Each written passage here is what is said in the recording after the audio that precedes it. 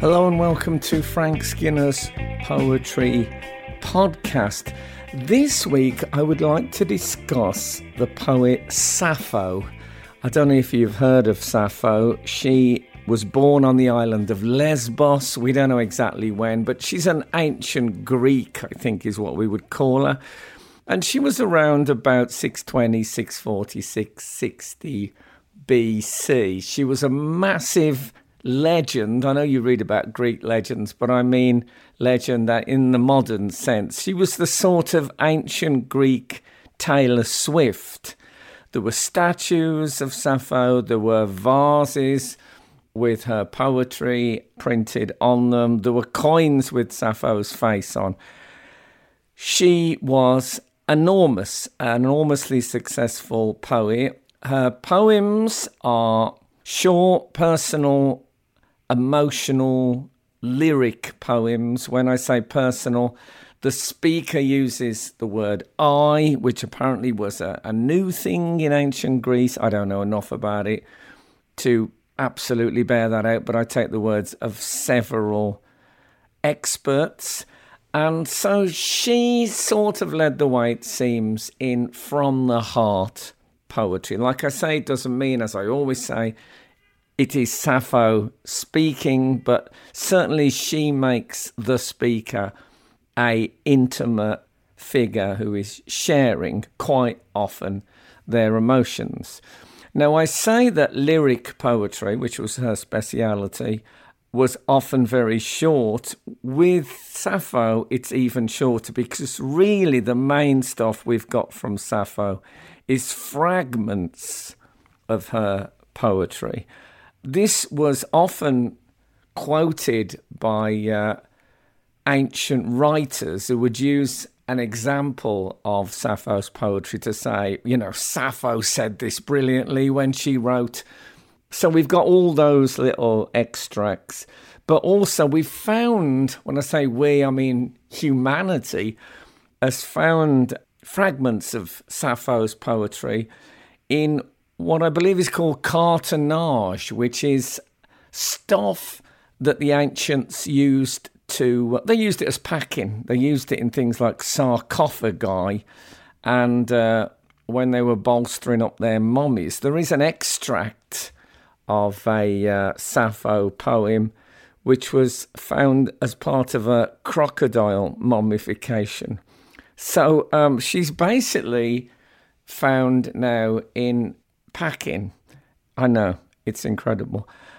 So it's mainly fragments, it's almost exclusively fragments, which means that you don't get the full context and you have to try and work out what's going on. But there is something amazing about a voice from the ancient world, someone born on the island of Lesbos somewhere around 620 BC, still speaking to us. And it might be like on a crackly old radio reception where she comes and she goes and we only get bits. But even so, it's fabulously exciting. I love, there's something exciting about fragments as a genre. I once heard two middle-aged women talking and one of them said, yes, but is it a suitable gift for a holy person? That's all I had of that conversation, but I sort of loved it. I've framed it emotionally. Okay, I'm going to read you a bit of Sappho, and I should say as a precursor to this that two of the words Abanthis and Gongila are female names of the time, just so that is clear. Abanthis, please pick up your lyre. Praise Gongila. Your need to sing flutters about you in the air, you gorgeous thing. Wow. So, Abanthis, that is the woman being addressed. Please pick up your lyre, Lyre. And one thing we should say about Sappho is that she played the lyre as part of her... It's kind of like a harp thing as part of her poetry. It's a crucial element. She would have sung to some extent these poems, or at least accompanied them with this stringed instrument. And it is said, I think quite reliably, that she invented a lyre with more strings than the formal one, like someone invented the 12-string guitar. And also, it seems, she invented the plectrum, that thing that you pick the strings with. I'm guessing that's to do with success, in the way that George Formby, as he got bigger and bigger, George Formby, the ukulele player, had to switch from the little wooden ukulele to one with a banjo head. So it had a vellum front rather than a wooden one, because that's much, much louder. And he was playing bigger places, and so he needed to be louder so they could hear him in a time of limited amplification. I suspect, and I've never read this anywhere, it's just the performer in me, that Sappho invented the plectrum to make it louder because she was so successful, she was doing bigger gigs. That's what I think. Abanthis, please pick up your lyre. I should say, and I will get through this eventually, there is another poem, just another extract, where she personifies the lyre, and I think you get a sense of how much the instrument means to her. It's a bit like, if Eric Clapton was talking about what a guitar meant to him. This is a little bit of Sappho, just 2 lines, this extract. And it's actually addressing her lyre. God-crafted product of the tortoise shell, come to me, lyre, be voluble. I should say, by the way, that the translations I'm using are done by an academic called Aaron Poochigian, and I'm going to stick with his translations. Let's listen to this again. God-crafted product of the tortoise shell. God-crafted, like God made my lyre. That it has that kind of divine magic. That's why it sounds like it does. That's why I feel this relationship with it. That's why it has this grip on people. A God made it. Well, what do you mean? How did that work?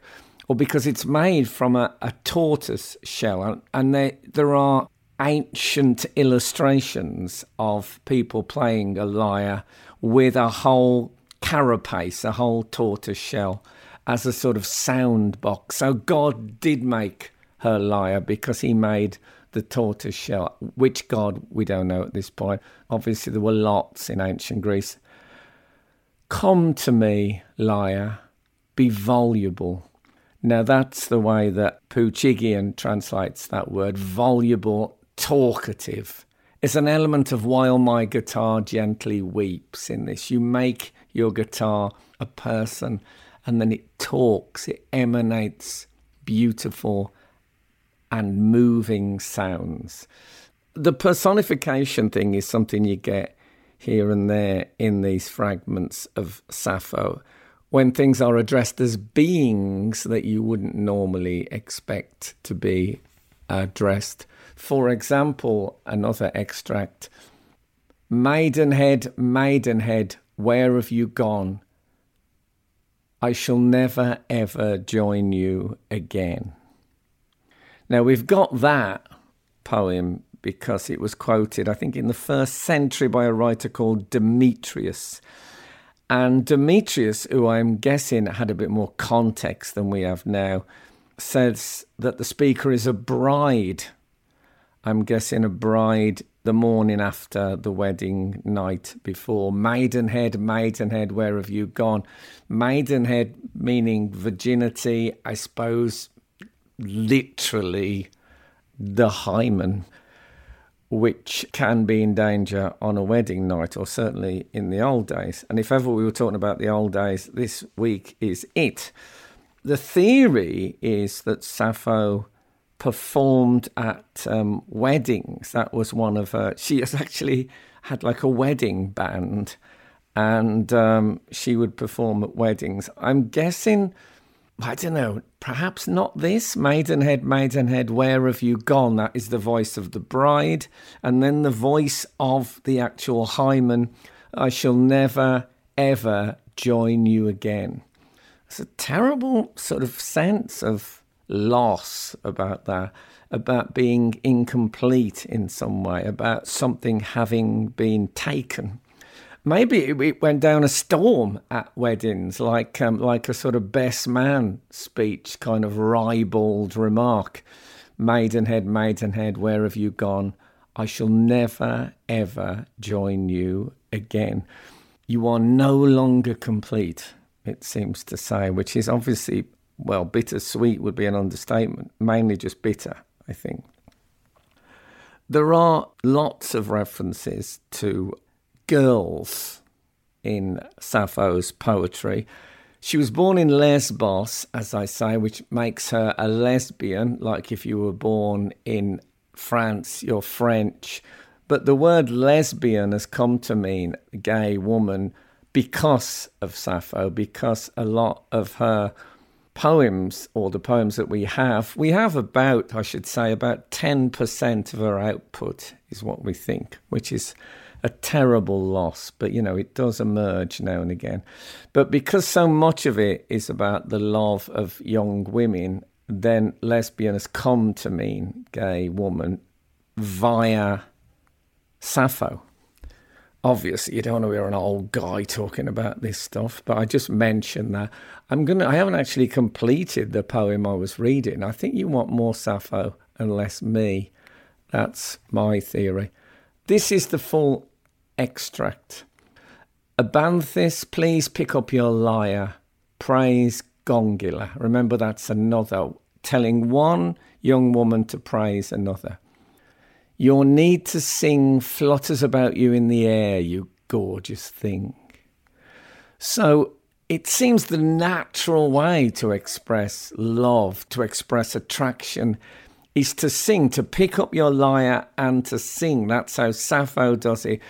It reminds me once when I was going away and my son, who was about 4, said, how long are you going to be away? And I said, like 3 nights. I'll miss you. And he said, I'll do you a drawing. And then he drew himself and gave it to me. And it was so natural and instinctive in the child to help my missing him by just drawing something. That age when you're just drawing all the time, when art is just part of life. And I think that's how it was for Sappho and her associates, which I'll delve into the nature of their relationship. I mean, their sort of professional relationship in a minute. Abanthis, please pick up your lyre. Praise Gongula.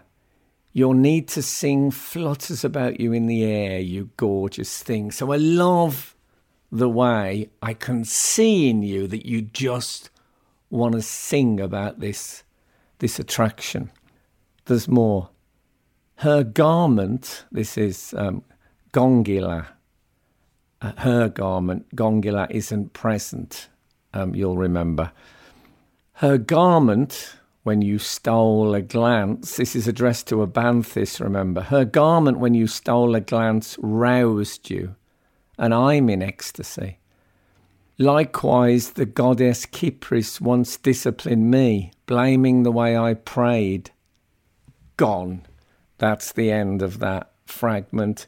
We don't know where the speaker was going to go next with that. So Abanthis, please pick up your lyre. Praise Gongula. I know you fancy her. Sing about it. Your need to sing flutters about you in the air. It's so obvious you need to sing a song about Gongula.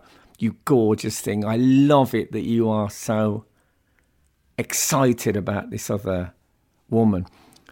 Her garment, this is Gongula's garment, when you stole a glance, it's getting very sensual, roused you, and I'm in ecstasy. So it seems the speaker is excited at seeing this attraction sparkling in front of her.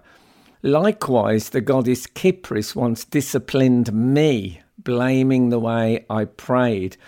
There's several references to the gods and goddesses, obviously, because in Greece it was absolutely the norm to talk about the gods as if they're constantly interfering in your everyday life. This is not so strange to me as a Roman Catholic, but maybe strange to many of our listeners. If you read Homer's Iliad, almost from the beginning, no battles take place without the gods directly getting involved and fixing the fight, as it were. So then she says, yes, sing the song about Gongula, because you obviously are really, when you stole a glance at her garment, then I loved that. It reminded me, and then she starts to reminisce. And I think the feeling we always get is Sappho is an older woman speaking to girls. Likewise, the goddess Kypris once disciplined me, blaming the way I prayed. Now, we can speculate on where that's going to go. It doesn't really get us anywhere.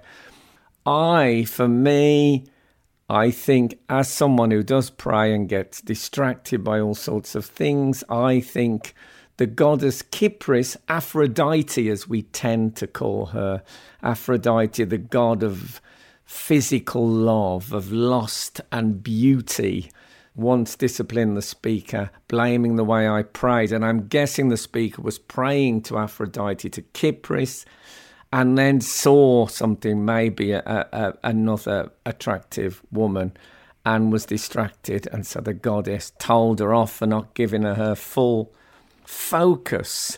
I know this is kind of crazy, all of this. I'm just tiny extracts from nearly 1,000 years ago, but I love it.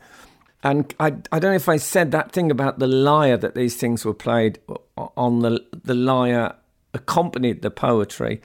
That's where the word lyric comes from the word lyre, just in case you hadn't spotted it. The gay thing about Sappho, I mean, there's a lot of, almost every artist now has their sexuality scrutinized, however far back they go. But although when you just read it without any commentary, without any critical backup, it does feel like lots and lots of poems about how the speaker loves young women.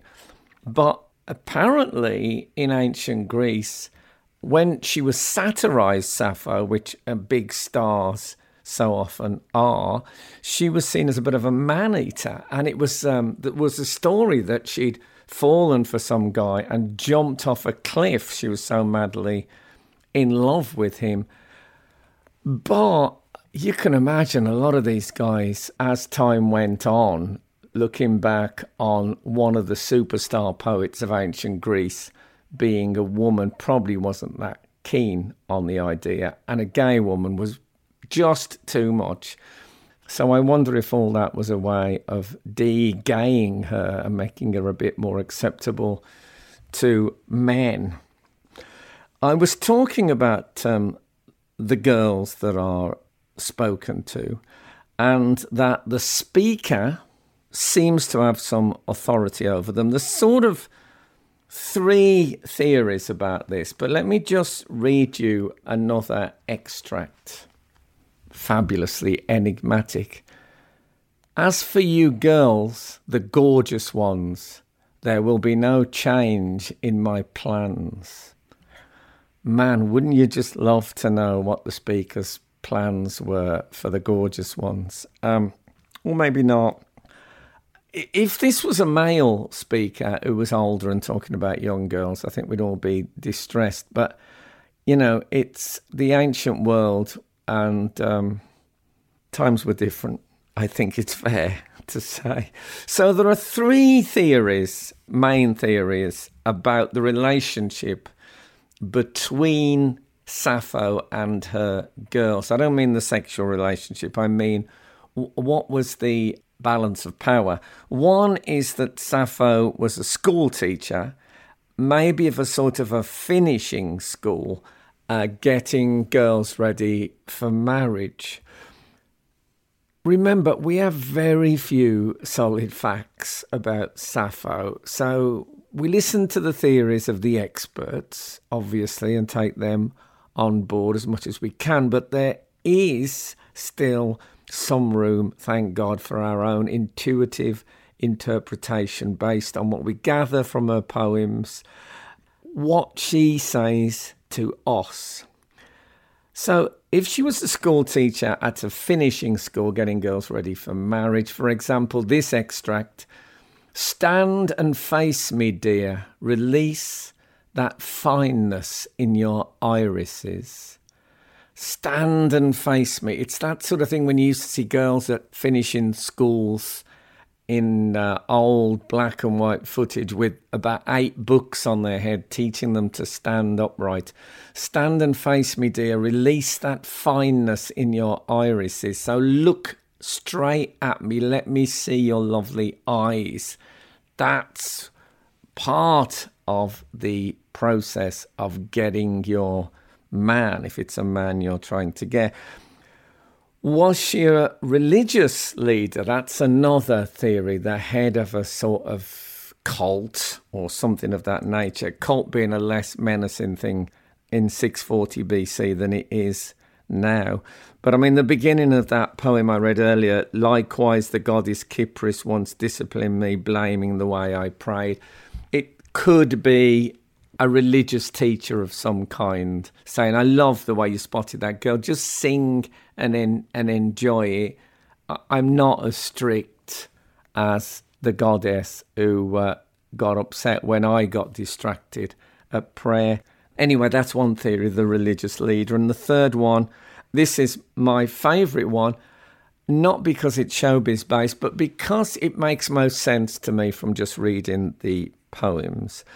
And that is that the girls she addresses a lot are basically like a backing group, like Tina Turner and the Ikettes. So when she performs, these girls, and there is evidence that this was a genre of the time, they would sing and dance and maybe play the lyre as well. So they would be like a full-on backing group. I don't know if you've ever seen the Ikettes. Absolute like epitome of raw sexuality on stage, but incredibly talented and brilliant. So why do I think that? Well, I'll tell you. For example, one of the extracts, what can this be other than the leader of a band addressing an audience? And this next charming ditty, "I, in the honour of my girls, shall sing out prettily." I mean, that's just, and now, ladies and gentlemen, my next number. And more affection for the girls. There's another lovely, you don't get much humility, obviously, in band leaders, but listen to this. "By giving me creations of their own, my girls have handed me renown." So my reputation is partly based on the performance of my girls. They might have even had ideas for some of the poems by giving me creations of their own, their dance moves, whatever. She's seen it as a group effort. So that's where I am with it. It's hard to go too deep into the actual words of these poems. I just want you to feel them, because obviously they have gone through translation, and so we can't get deep. But more of that in a second.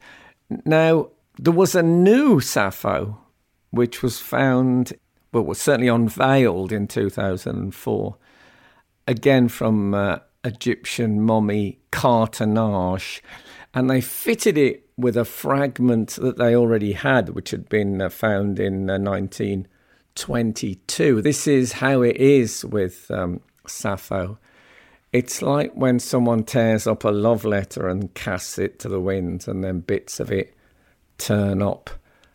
I'll read you some of that, some of what you might call her latest work, in that we only found out about it recently. "Girls chase the violet-bosomed muse's bright gifts, and the plangent lyre, lover of hymns." So now she addresses her girls. Chase the violet-bosomed muse's bright gifts. So go for it with the poetry. The muses are said to inspire poets. They are sort of goddesses that help poets to create. So chase the violet-bosomed muse's bright gifts and the plangent lyre lover of hymns. So plangent, sort of loud and clear. So girls, chase the violet-bosomed muse's bright gifts. Listen to the muses, feel their inspiration. The loud, clear lyre, let that be your friend. It's a lover of hymns. It's perfect for the religious songs that we do. Now, there's a switch after that initial address to her backing group. Stiffness has seized on these once supple limbs, and black braids with the passing years turned white. So, the speaker's getting older. Age weighs heavily on me, and the knees buckle that long ago like fawns pranced nimbly. So now it's more poignant. It's an older woman talking to these young girls, telling them to enjoy their youth and all the opportunities of music and religion and performance. I groan much, but to what end? Humans simply cannot be ageless like divinities. So I groan much. I think that's a reference to the poem itself. I groan much. This is me groaning now, complaining, bemoaning my age. I groan much, but to what end? Humans simply cannot be ageless like divinities. Again, the gods always there, always happily referred to. Before I go, I just want to talk a bit about translation, because I have done translated poems before, but I know the temptation to think, oh, we're not really hearing Sappho, are we? We're hearing Aaron Poochigian and what he thinks. But he is just he's a mouthpiece for this woman speaking to us from 640 BC, and I find that exciting. And let me just read you another one. Well, it might not be the last. You know what I'm like. But let me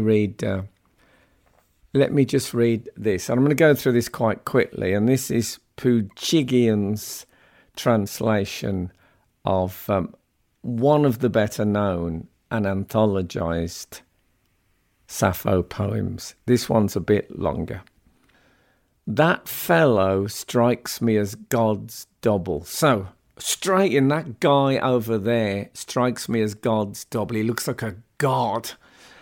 So this is a woman watching another woman she clearly feels strongly about, talking to some super handsome hot guy. That fellow strikes me as God's double, couched with you face to face, so on a couch with you, delighting in your warm manner, your amiable talk, and inviting laughter. I should say that this, I think, is this particular extract is closer to what they would call the Sapphic meter. I think, and I would have to read it in the original Greek to really illustrate this, but Sapphic meter is the idea that Sappho wrote in stanzas of 4 lines, the last line of which was always shorter than the other lines, which gives it a sort of a poignancy. It's a bit like having a haiku, those very short Japanese poems, at the end of each stanza. And it just makes you, I think a bit more about those lines.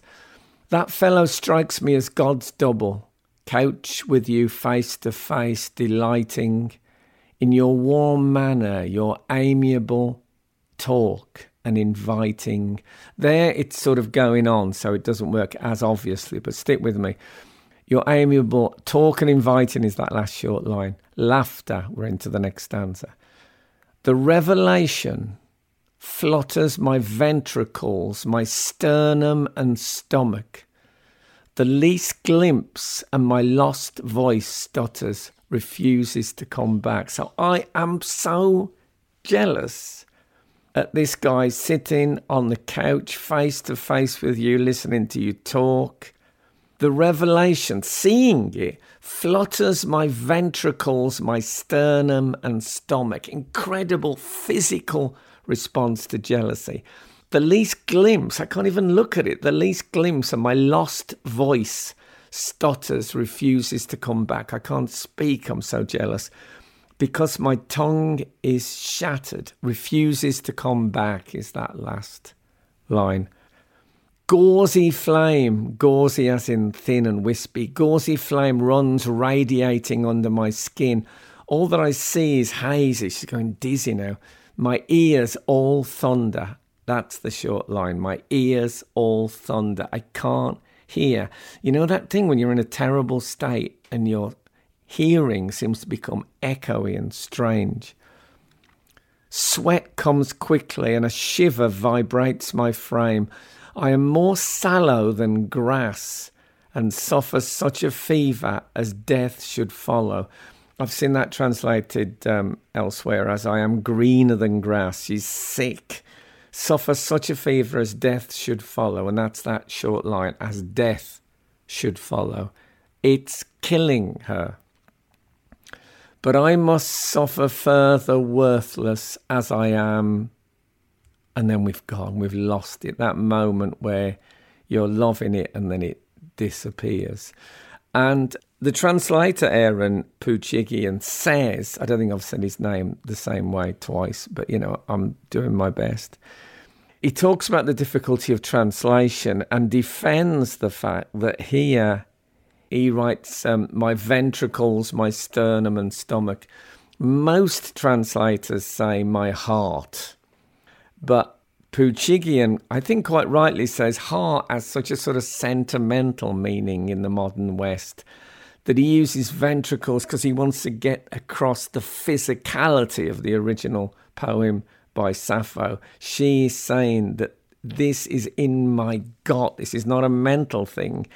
It's physical. I've got proper physical symptoms. I'm just going to read you a little bit of a couple of other translations just to give you an idea of the sort of difference. I still feel we are reaching Sappho, but we're reaching her obviously via these modern voices. So Edward Storer, if you remember just that first bit when Poochigian says, that fellow strikes me as God's double, couch with you face to face, delighting in your warm manner, your amiable talk, and inviting laughter. The revelation flutters my ventricles, my sternum and stomach. The least glimpse of my lost voice stutters, refuses to come back. In Edward Storer, you get, he seems like a god to me, the man who is near you, listening to your sweet voice and exquisite laughter that makes my heart so wildly beat in my breast. Very different, isn't it, from my ventricles, my sternum and stomach. Makes my heart so wildly beat in my breast. If I but see you for a moment, then all my words leave me. My tongue is broken. And then another translation, just to round off, by Diane J. Rayor. He seems to me an equal of the gods, whoever gets to sit across from you and listen to the sound of your sweet speech so close to him, to your beguiling laughter. Oh, it makes my panicked heart go fluttering in my chest. For the moment I catch sight of you, there's no speech left in me. So you see, they are different poems, but I think the core of what Sappho is saying is still there. We're still hearing her speak to us across the ages. There are many more extracts, many more bigger poems, not many more bigger poems, but there's a bit more Sappho around. I'd love you to investigate it. Oh man, I'd love to know more about it, and I'd love to know more of her work. I just want to read you one last short epitaph, which seems very apt to me in the light of all this, in the light of that tiny flicker of Sappho's genius coming through the gloom of centuries. Something actually I find very moving about this, but I'm going to read it to you. I declare that later on, even in an age unlike our own, someone will remember who we are. I think she got that right. Thanks for listening to Frank Skinner's Poetry Podcast. Don't forget to follow so you never miss an episode, and you can also catch me every Saturday at 8 a.m. on Absolute Radio. There'll be less poetry in that, but more jokes. See you next week.